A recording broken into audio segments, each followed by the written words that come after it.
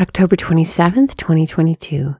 Today's reflection is written by Bobby Roll. Put on the armor of God.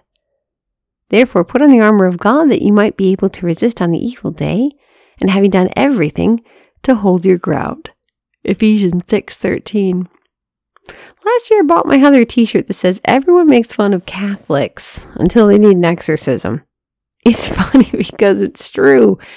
Yet priests are not the only ones called to fight evil. As baptized Catholics, we too are called to spiritual battle. While the majority of us won't experience demonic possession, we will definitely experience a fight for our souls.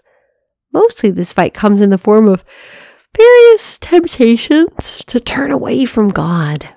In one of his general audiences, Pope Francis talks about fighting evil and temptation. He said, "We know from experience that Christian life is always subject to temptation, especially to the temptation to separate oneself from God, from his will, from communion with him, to fall again into the snares of worldly seductions.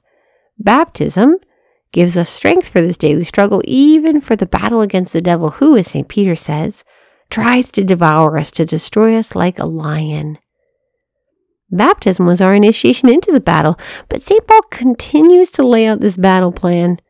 For our struggle is not with flesh and blood, but with the principalities, with the powers, with the world rulers of this present darkness, with the evil spirits in the heavens. Therefore put on the armor of God that you may be able to resist on the evil day, and having done everything, to hold your ground. Ephesians 6:12-13. At first glance, we may think it's overly dramatic, but the news headlines point to evil in our world. It's time for us to stop being indifferent bystanders.